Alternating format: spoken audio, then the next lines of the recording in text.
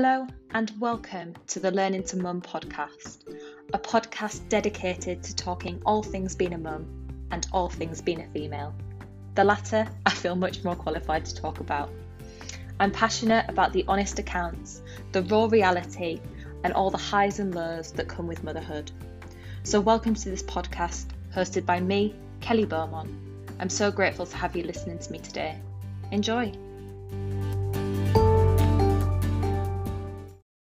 Hi everyone and welcome to the Learning to Mum podcast. This week I was due to be talking to a lovely lady called Beck on the topic of postnatal depression. However, due to unforeseen circumstances, this has been postponed until next week's episode. With that in mind, I wanted to step back and look at the topic of postnatal depression in terms of the kind of facts and figures before going into somebody's personal experience. I felt that it would be a good opportunity to raise awareness on the topic of postnatal depression and equip people with a better understanding of how it can evolve, manifest, and how likely it is to impact you or somebody you may know. Many of you will be aware, if you've listened to this podcast for some time, or particularly from the start, that the catalyst for starting it was as a result of my mental well-being in the early kind of days, weeks, and few months of birth with Ophelia. I think for me, it was such a kind of juxtapose to my kind of typical, more positive state of mind that I was kind of sideswiped by how I felt. And I think that I took that experience really personally because I felt that I couldn't control how I was feeling. And for the first time in my life, I felt that I didn't have the capacity or the capability to be able to manage it in an effective way. And that for me was a really scary time. And I'm sure for many people who suffer from challenges around well-being, it too can be a very scary time. And I think one of the best things that we can continue to do is talk about the topic in the sense of it being, a safe environment for people to disclose how they're feeling and when they're seeing kind of changes in themselves. And I think the more that we continue to talk about the topic and raise awareness, the more likely we are to give people the safety and security to be honest about what's going on for them. I think a starting point for absolute context is to address the topic of baby blues. Looking back on my experience, I think that I had a heightened experience of baby blues. I don't think that it manifested into postnatal depression, but I do think that that was partly down to the opportunities that I had to be really honest with both my mum and my husband about how I was feeling. And I didn't try to, in inverted commas, be a hero and carry this baggage by myself. I knew that if I didn't talk about it, it would have exacerbated what was happening for me and potentially become far more complex and harder to overcome.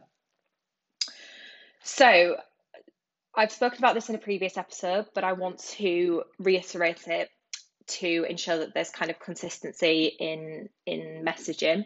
Baby blues affects 8 in 10 new mums, which is a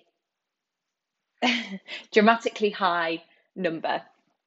And because of that, I think new mums should feel empowered to answer the questions on the surveys that health visitors come and ask by being really honest if they're feeling down or they're feeling unmotivated or whatever other questions come up, because in reality, the data will only continue to represent what is truly happening if we all take the initiative to be really honest.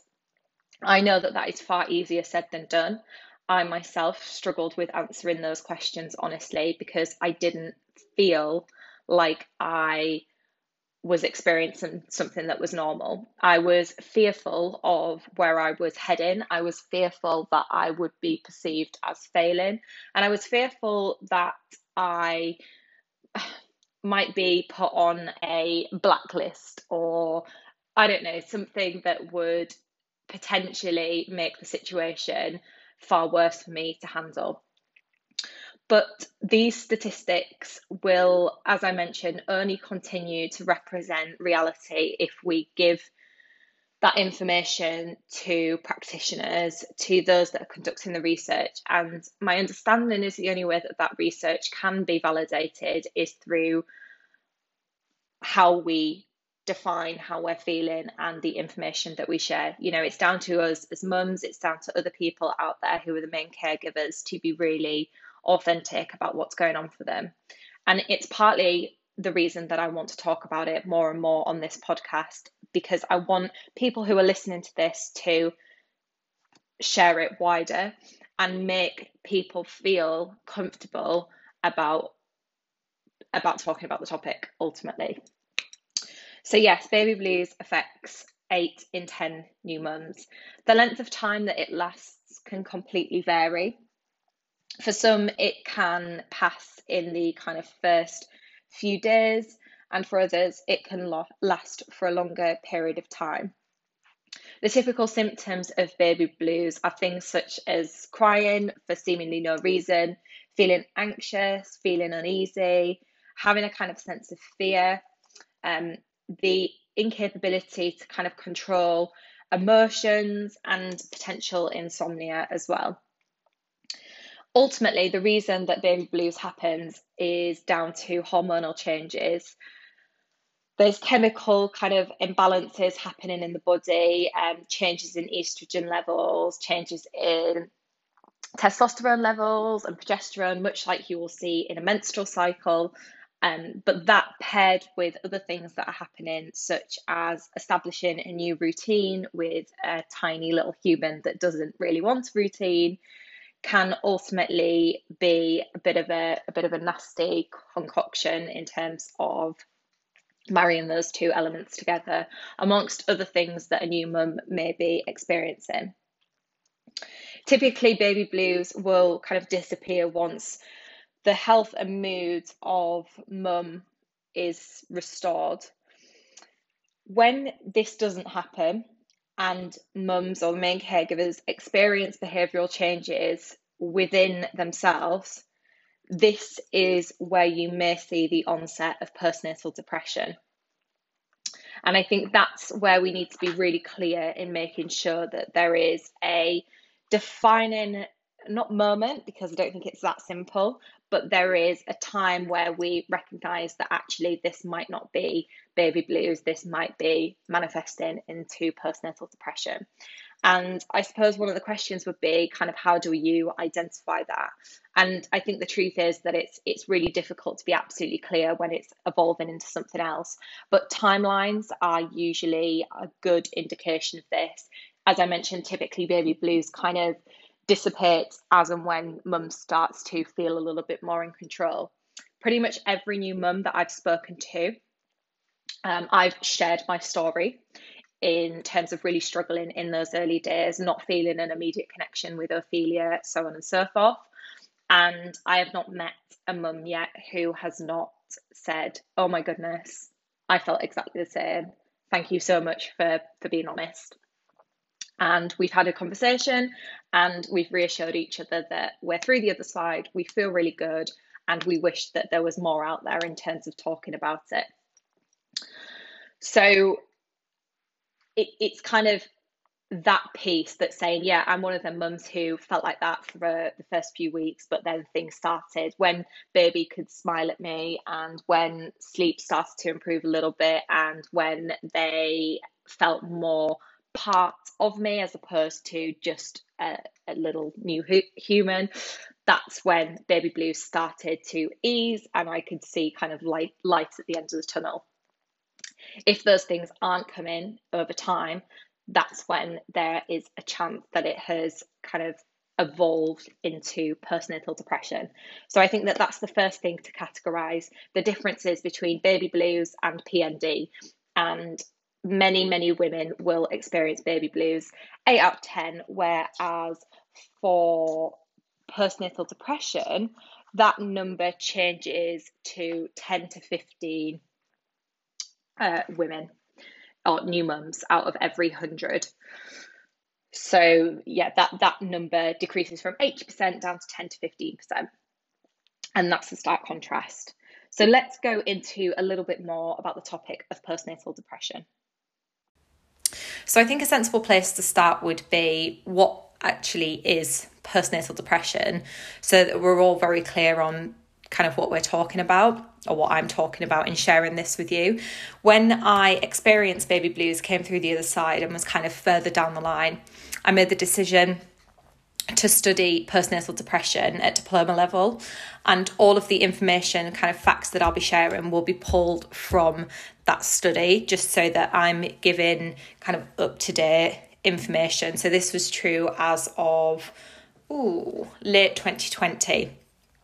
So in this depression, it talks about depression consisting of strong and prolonged feelings of dejection and despondency. Postnatal depression, also known as postpartum depression, is a form of depression that can befall women once they have delivered a baby. In some cases, expecting mothers encounter severe depression, but this is separate from postnatal depression, as the term postnatal strictly denotes the period after birth. And as I've spoken about, the statistics have kind of told us that between 10 and 15 women in every 100 new mums suffer from postnatal depression. And it goes on to kind of claim that therefore this type of depression is a particularly common one. And it then goes on to telling us that there's also kind of chances of these figures being higher, as many women out there who suffer from this depression are unaccounted for in the studies. Now, the research doesn't go on to kind of stipulate why that is, but if we kind of go back to what I was saying in terms of baby blues, I'm not sure how many people feel comfortable in talking about the topic. So there'll be many people who refrain from airing what they're experiencing and therefore go undiagnosed. And there may be people questioning whether or not they're actually, in inverted commas, I can't even speak, in inverted commas, suffering from postnatal depression. Some women might not be able to identify that they're actually going through it at the time. So I think this is where awareness is so important, not only for those individuals who may be experiencing it, but for those people who are around caregivers with newborn babies.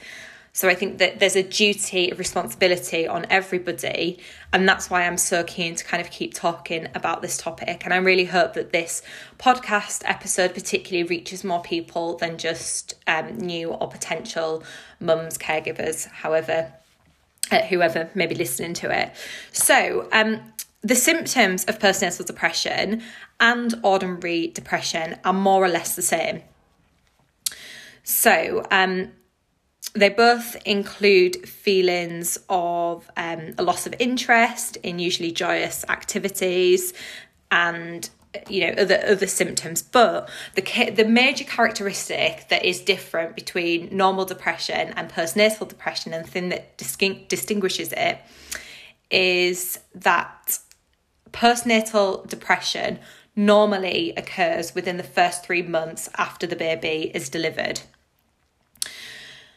So it goes on to talk about how it can happen outside of that window. It can happen outside of that time frame.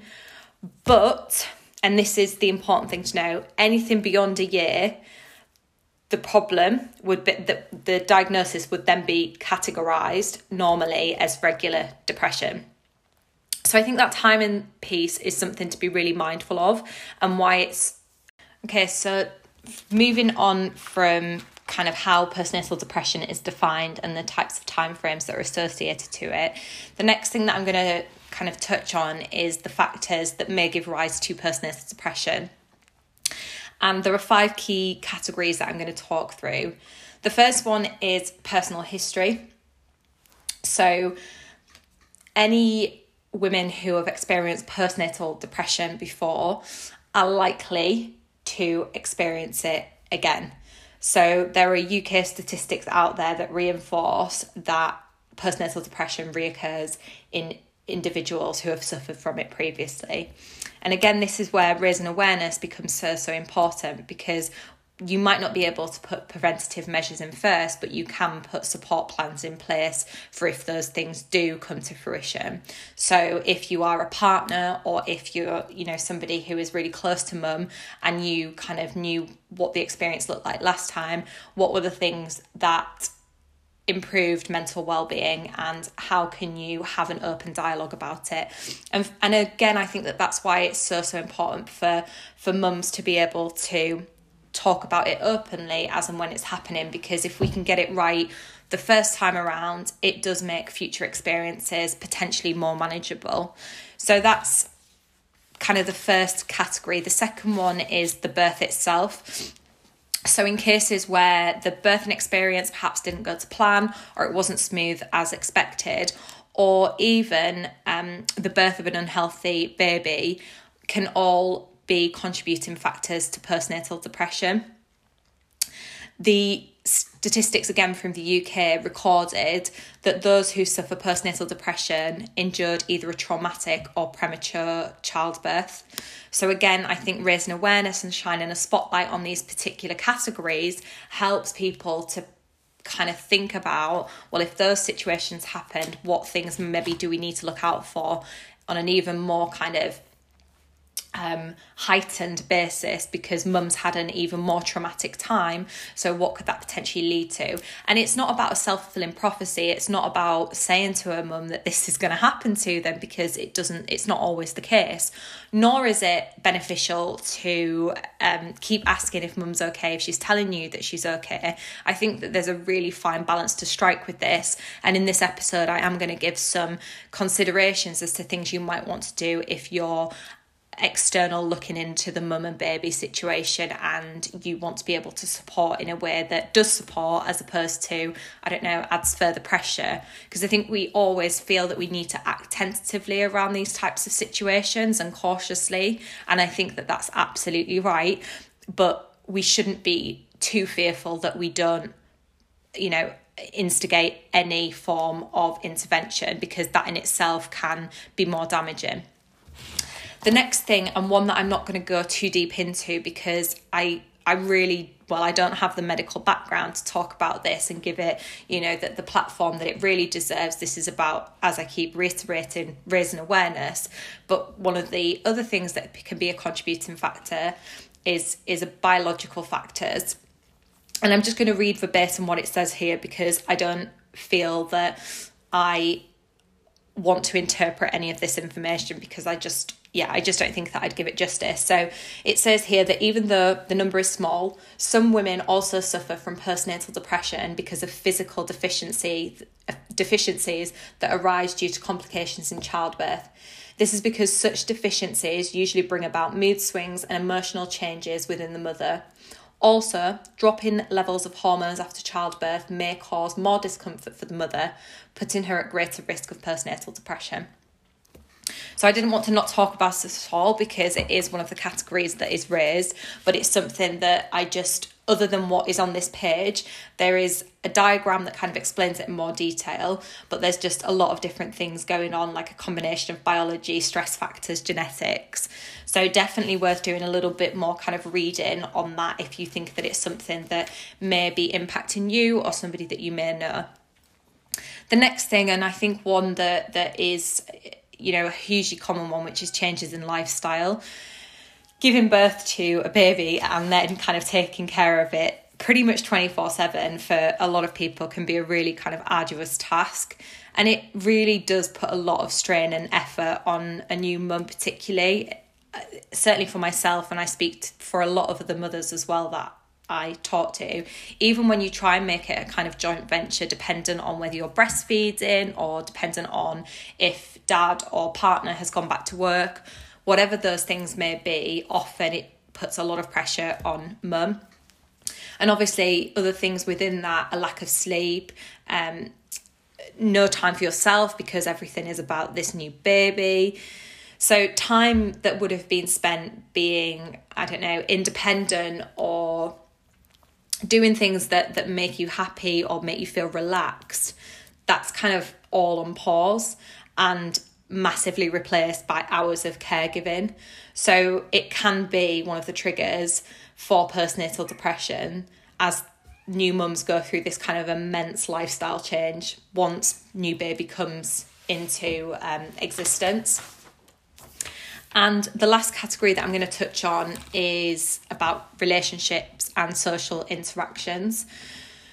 So I think it's fair to say that when a new baby comes into the world, the mum and dad, but particularly this is particularly talking about mums, and I'm talking about mums specifically as part of this kind of awareness raising, her concern, her priority becomes taking care of that baby.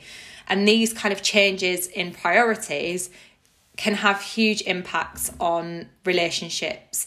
It can damage connections with friends and families, and it can put you at a massive distance and make you feel that you're completely excluded for what else might be going on in life. I said to Charles that I feel like we had, the kind of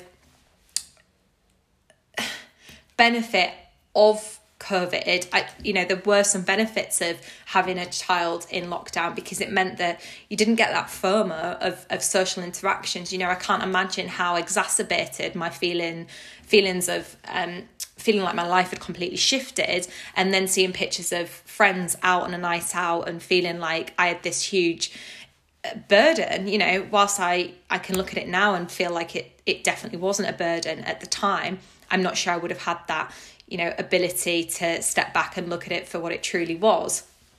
So I do appreciate that coming out of, being in lockdown and coronavirus, but out of that and in kind of, normal terms, how would that feel for a new mum when she's the one, her body's completely changed, she's barely sleeping, whatever else, and then she goes on social media, which is a huge part of all of our lives, and she sees people having fun, seemingly no responsibilities, the kind of pristine version of people's lives. I think we need to be conscious of that really exacerbating the situation. So it can really kind of weaken bonds with partners. We see relationships break down after, we see kind of loved relationships break down, family and friends, because ultimately she has less time for them.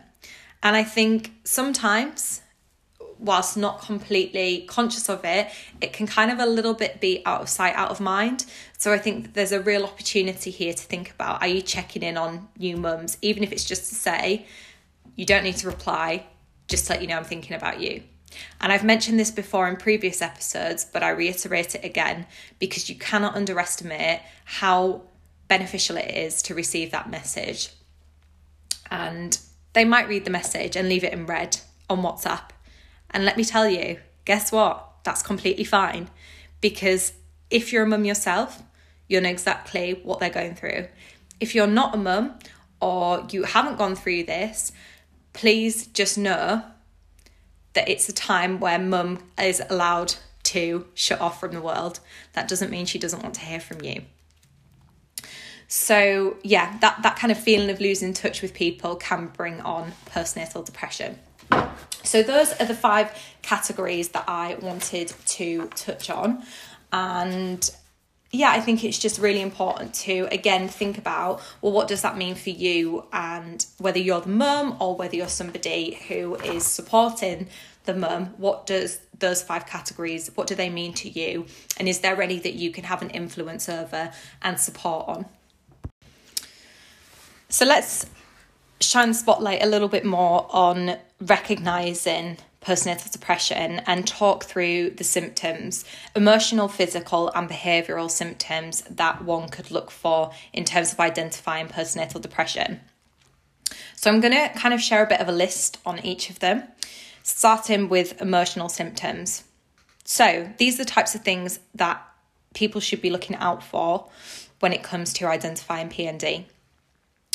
So, wanting to cry, but unable to do so. Feeling worthless and having less self-esteem. Feeling guilty, going through inconsistent moods. Having a lack of interest in pretty much everything. And developing a growing sense of negativity. Anxiety can also kind of factor into that as well. Some of the physical symptoms to be looking out for. So a decrease in libido. Obvious changes in appetite, insomnia, and feeling exhausted all of the time. And then in terms of behavioural symptoms, so becoming an introvert, where that particularly wasn't your kind of style before. Performing kind of like chores or none at all, like extreme behaviours. So like really going at it and doing loads of stuff and being a bit manic in it versus not doing any of that kind of stuff and being completely detached from it. Procrastination, indecisiveness, not having the ability to control one's temper, potentially kind of discounting things that you perhaps once enjoyed, yelling, screaming, and indifference even towards things that might be significant. Now, when I was doing my study and when I was reading through all of these things, I started to think, it's really hard to kind of differentiate, because I think a lot of these things, it's pretty normal to feel. But I think the way in which I have interpreted this information, it's feeling that on a kind of constant basis and feeling it for a prolonged period of time and feeling them kind of in abundance and not just kind of pick and mix in certain aspects. And I think that's the bit to try and hold on to, because I was like reading through this and I was like tick, tick, tick. And I went through all of those things, or not all of them, but most of those things. I mean, decrease in libido, hell yeah, like please do not come anywhere near me for the foreseeable. Not doing any tasks, well, no, because I literally had a baby glued to me. But I think it's just kind of working through and thinking, are those moments in times, did they shift, or is it ongoing? Is it a lot of these things? So yeah, I think that that's a good way to think about it. Furthermore, over and above those symptoms, I think it's considering the types of thoughts that you're having. So actually here, I'm just reading here, there's kind of different indications that you might be suffering from postnatal depression, and some of the things that it tells you to look out for in terms of your thoughts are the following. So I cannot cope with a family relationship world like this. I'm sick of being so exhausted all the time. The world is an unworthy place to bring my child into. Everything seems so hopeless and my life is totally over. There is nothing I can do to make things better. I fail to contribute any positivity towards anything, including my life. I just want to escape with my child or die. I could have been so much better off somewhere else. Oh, why did I choose to be here? I'm not a responsible mother at all. I'm worried about things that I keep forgetting. How will I survive like this? So again, there might be certain instances like here, and I'm speaking really candidly here. Which one was it that just stood out to me? There was a point when I had mastitis, Ophelia would not stop crying, did not want to be put down, where I thought, everything seems so hopeless and my life is totally over. I remember sitting down with my mum and saying to her, what have I done? What have I done? Holding Ophelia, looking at her and feeling completely detached. But 2 days later, I felt completely different. And if somebody had said, do you feel like your life is totally over? I'd be like, oh God, no, absolutely not. And I knew that I wouldn't have, done anything to act on those emotions, even in the moment. So I think just being conscious of whether they are constant feelings or whether they kind of chop and change depending on if you've had a bit better sleep or you've vocalised how you're feeling with somebody. So thus far, I've covered off what PND is, how it differs from what's defined as baby blues and what is defined as depression more generally. And I've spoken about the effect affects and how to kind of identify it. And I just want to summarise this particular section by saying, if you're a mum that's going through that, or you know anybody that's experiencing it, the advice is to seek medical support. I'm really conscious of not treading into kind of medical territory because I'm not equipped to do so. So I think the right thing for me to say at this point is, in terms of overcoming PND, the guidance that I obtained from doing my studying is to seek a practitioner that can point you in the direction of what you need, whether that be talking therapies or actual medication, which is often the catalyst for recovery. So there is plenty of different organisations out there that can help with sufferers of PND, and I will put some information in the show notes for this particular episode on the types of organisations to reach out to if you are experiencing it or know somebody else that is doing. What I do want to cover in this episode, though, is some do's and don'ts that can help people avoid and prevent postnatal depression, because there are ways in which we can positively encourage a good space of well-being. And I think, in the spirit of being an informative podcast and helping people in topics that can be slightly taboo, giving this information to allow people to think about what they proactively do when they become a new mum, and also, if you're somebody who is supporting a new mum, the types of things that you should be in turn encouraging. So let's start with some of the do's. The first thing is to relax. A lot of the time, new mums forget to relax and have fun at any point by themselves. And having kind of the capacity to think about your fitness and your health when you're in a position to do so, or to have moments of enjoyment, whether that be kind of meeting friends or family, whether that's, I don't know, going shopping for some people, or maybe just being a little bit more grounded and sitting and being silent or reading a book, whatever it is. Think about how you find time and capacity to relax. And I think that will require intervention from people who are around you to support. In addition to that, the next thing is to take rest and sleep whenever you get the chance to do so, whatever time it is. I think a lot of people still have this expectation of themselves to do whatever they can do whilst baby is sleeping. Trust me, I know what it feels like to not be able to put baby down, so I'm not under any illusion that this is, going to happen overnight. But when you get the opportunity to rest, do. Nobody's going to remember you for keeping the house clean and tidy whilst you've got a brand new baby. In fact, people might question whether or not that's, sustainable, and maybe question if you are maybe trying to take on too much. There should be no judgment, whatever decision that you make. If you're happy balancing those things, then that's your prerogative. But absolutely do not feel any guilt if you need to sleep at midday because baby is sleeping at midday, or whatever that looks like. Lean on people for help and support and ask them to feed baby for you. So much of my time with Ophelia felt like I was responsible for every aspect of her upbringing, and it got to a point where me and Charles had a real kind of intense conversation. It's not the first time I've spoken about this on the podcast, where I felt like I was like the main carer for Ophelia, despite it being 50-50.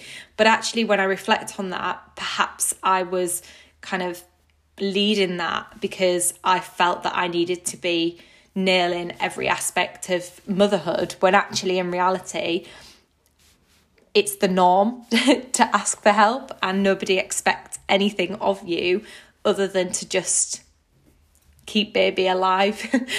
And that is a team effort. So ask for help. If you introduce formula milk, that can be a help. If you express your milk, that can be a help. Breastfeeding can be a really kind of arduous task, and whilst I know a lot of mothers use it as a bonding experience, it can become a real challenge, and for me that was a big part of my mental well-being after Ophelia's birth. And I've again spoken openly that in hindsight I wish I'd stopped breastfeeding sooner than I did. So that isn't me kind of encouraging anybody to do anything that they don't want to, or putting pressure on anybody to stop breastfeeding, but it's for me to say, here's what happened for me, and if you can identify that in yourself, maybe just step back and think what is right for you to do. So yes, do take rest and do take sleep whenever you get the chance. Ultimately, sleep debt is a real issue concerning new mums, and there's research out there that has proved that pregnant women who are deprived of sleep, especially in the early stages, are likely to get postnatal depression. You know, the lack of ferritin, which is ultimately an iron storage protein in the blood, can cause fatigue and can cause exhaustion. Therefore, making sure that you kind of stay on top of your ferritin and iron levels by getting them checked regularly through blood tests can allow you to kind of stay in control of things. So yeah, I guess that's the tip to just be aware of.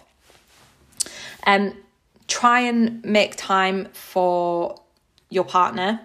It can be really difficult to do that in the early stages. So if you don't have the capacity very early on, I'm with you, I was there. But I think recognising that maintaining a level of what your life was before can be really anchoring for some people. And therefore holding on to your relationship outside of just being parents can be really fundamental. I know that many relationships break down when children arrive, and it's not surprising to me. But I think that there is accountability on both parts to have a really open dialogue about what's happening. And even if it's just saying that you're struggling, do that. Take them on the journey with you. Try not to exclude them from it, because that will only kind of make the problem more so. You know, if you don't feel like having sex with them yet, you know, that's absolutely cool. Again, I hear you. I was there. But I think having some level of physical interaction, whether that be a hug or even just eye contact and acknowledging each other, if you can't even manage a hug at this stage, but just letting each other know that you're still friends and you're still there for each other. Exercise. Look, again, I can speak from the heart. In those very early days, I didn't want to exercise, and then I went from 0 to 100 and decided to get a PT, and that wasn't the right decision either. But even light exercise can make all the difference. Exercise is a significant antidepressant. It reduces anxiety because it releases endorphins. Many of you will know that endorphins are the happy hormone. Ultimately, that can add to your positive headspace. Exercise can help you sleep, it can make your immune system stronger, it boosts your energy, and also it can help get your body back into shape. And that can be a contributing factor for many women when it comes to postnatal depression, because they're looking at their body physically and thinking that there's been some changes. Having your body in shape for many people can heighten self-worth and can heighten self-confidence, and both of those things in turn can have a positive impact on mental well-being. So even if you can only manage a few leg raises, or if you want to do stretches as opposed to actual exercises, we're not talking about HIIT workouts, but just movement, body movement. Hold your baby and do it. You know, that's a good way to think about it. If your baby is being really sad, they like to be held, don't they? And shushed or jigged up and down. I found that worked a lot with Ophelia. So get up on your feet and have a shimmy around with baby. Put on some music. You forget how much music makes you feel good. So make a playlist of songs that make you really happy and just do a bit of movement. Even if that's going out for a walk. Gosh, the amount of walks that I did in those early days. Phew. Eat regularly and try and do it so that it's healthy food, because your body needs nourishment. Fresh fruits, vegetables, juices, all of those things that don't require kind of laboursome task of cooking a meal. I talk about bulk freezing food before you give birth. It was one of the best decisions that I ever made, because the temptation is to stick a pizza in the oven, but your body will thank you for the nutrients. And let me tell you, food is medicine. I'm not suggesting that it's a replacement for antidepressants or anything, but it's a good preventative step, and gut health and all that stuff makes bacteria happy, and it ultimately can make such a difference for you in terms of your mental well-being. So definitely think about that. Refined and processed foods or sugary products ultimately aren't great. You know, you need to think about what is actually going to add value and what are those kind of things. But yes, ultimately food is a big component. And also, I'm going to be that person that tells you to drink more water. That the best thing that you can do is, if you're feeling tired, it's not stick the kettle on and make a caffeinated drink. Caffeine can act as a further depressant. You know, it has those chemicals in, much like alcohol. They don't massively help. Pouring yourself a fresh glass of water, even the meditative state of pouring yourself a glass of water, can relax you, but then filling your body with clean water can actually help get rid of exhaustion and therefore depression. So do not underestimate what filling your bottle of water can do for you. Forming friendships with other people that have been through similar situations. There's amazing apps out there that allow you to do that if you didn't do, I don't know, NCT and Met Mummies. Peanut, I think, is an app that you can do that on. There's different networks. If anybody doesn't have contacts, please get in touch with me on Instagram at Kelly R. Beaumont. I am more than happy to either be your point of contact or put you in contact with a mummy network that I proudly am part of. But knowing that, you know, there's people going through the same, a problem shared is a problem halved, normalising your state of kind of well-being, whatever it is, it's amazing how that can just act as a huge positive contribution. Also, little things about keeping in contact with your GP and your health visitor. Ultimately, they are medically prepared to have conversations about PND. So if you feel that it's heading that way, speak to the professionals that can help. And do recognise that you are not alone in whatever you're feeling. So hold on to that thought and know that you're okay.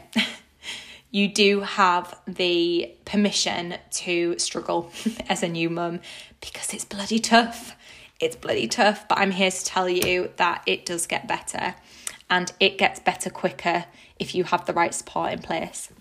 So let's talk about some of the don'ts, because I think that equally is important. And the first one is to not be secretive about how you're feeling. Like I just said then, talking about this normalises it, and it allows people to get the help that they need, and it can be a huge weight lifted from your shoulders as a new mum. The obvious one is not to drink alcohol if you're really in that headspace, because ultimately, whilst it can give you that initial hit, it doesn't always add in the long term. I can certainly say that I steered clear of alcohol quite a lot in the early days, because I knew it would just add to the problem. So really try and think about if alcohol is the right decision for you. Try not to burden yourself. You're a normal person. You don't have superpowers, as much as I would argue that mums are superhuman. Ultimately, there's a lot going on for you. So try and share the load where you can. Don't hesitate to take help from people. Obviously, that feeds into the do ask for help. And I'm telling you, don't hesitate on asking for help. The flip of that. Don't discontinue taking antidepressants during pregnancy if you haven't spoken to a doctor about it. So again, I'm not going to go too much into this because it's a medical stance, but ultimately just be really clear on the medication that you're taking, and do keep up with it if you are required to do so. Don't hide away from the sunshine. In winter, these things can be exacerbated because we're not getting the Vit D. SAD is a very, very real condition, and it can exacerbate PND. So try and get Vit D where you can, and think about whether or not you should replace it with vitamins if you're not getting a good source of vitamin D. But ultimately and conclusively, the important thing to recognise and summarise this episode with is there are many stories of PND. The statistics speak for themselves in how many people go through this, and if not PND, how many people go through baby blues. And I think the important thing to take away is learning to mum is and continues to be the hardest job that I have ever done. And whilst every single day I love Ophelia that bit more than I ever knew that I could, I would be lying if I said that there aren't times where I want to run and hide and cry, or where she is being fussy about something that I just don't understand what she's being fussy about. And my perfectionism tendencies creep in that I should know the answer to everything, but I am just a human being, and that isn't a fair expectation to put on myself. And I'm telling you as listeners to this that it's not a fair expectation to put on you either. If today you woke up and you had a great day, I'm so happy for you. If you woke up today and you had the juxtapose of that and it was a car crash from start to finish, hey, guess what? I've had those days, and tomorrow may be better. It may not be, but don't carry the burden of the day with you. If you want to reflect on something and you wish you'd done it differently, cool, try it the next time. But you can't change how today's gone. So try and reflect on that and be kinder to yourself. We are so for our children. Everything we do, every mum that I speak to is so conscientious about how they're bringing up their child, whether they're weaning them at the right time. Am I giving them enough milk? Should I be putting bubbles in the bath? When should I be changing their clothes? Are they happy enough? Are they getting enough stimuli from their toys and their surroundings? Should I join another baby class? Should I start swimming lessons? All these questions that go on in the 9 to 5 of a mum's head and then beyond is just insane. And we need to start recognising that sometimes that pressure can be really unhelpful. So just in all those questions that you're asking yourself, finish the sentence by saying, am I being kind to myself? And if the answer to that is yes, then I salute you. And if the answer to that is no, then what could you do to just be a little bit easier on yourself? Because I guarantee whatever you're doing, you're trying your best. Thank you for listening to this week's episode, and I hope that it's been helpful in shining a spotlight on the topic of postnatal depression. Next week, all fingers and toes crossed, I will be joined by Beck to talk about the topic from a personal perspective with you all. Have a lovely week. Thanks again for listening, and I'll speak to you all very soon. Bye.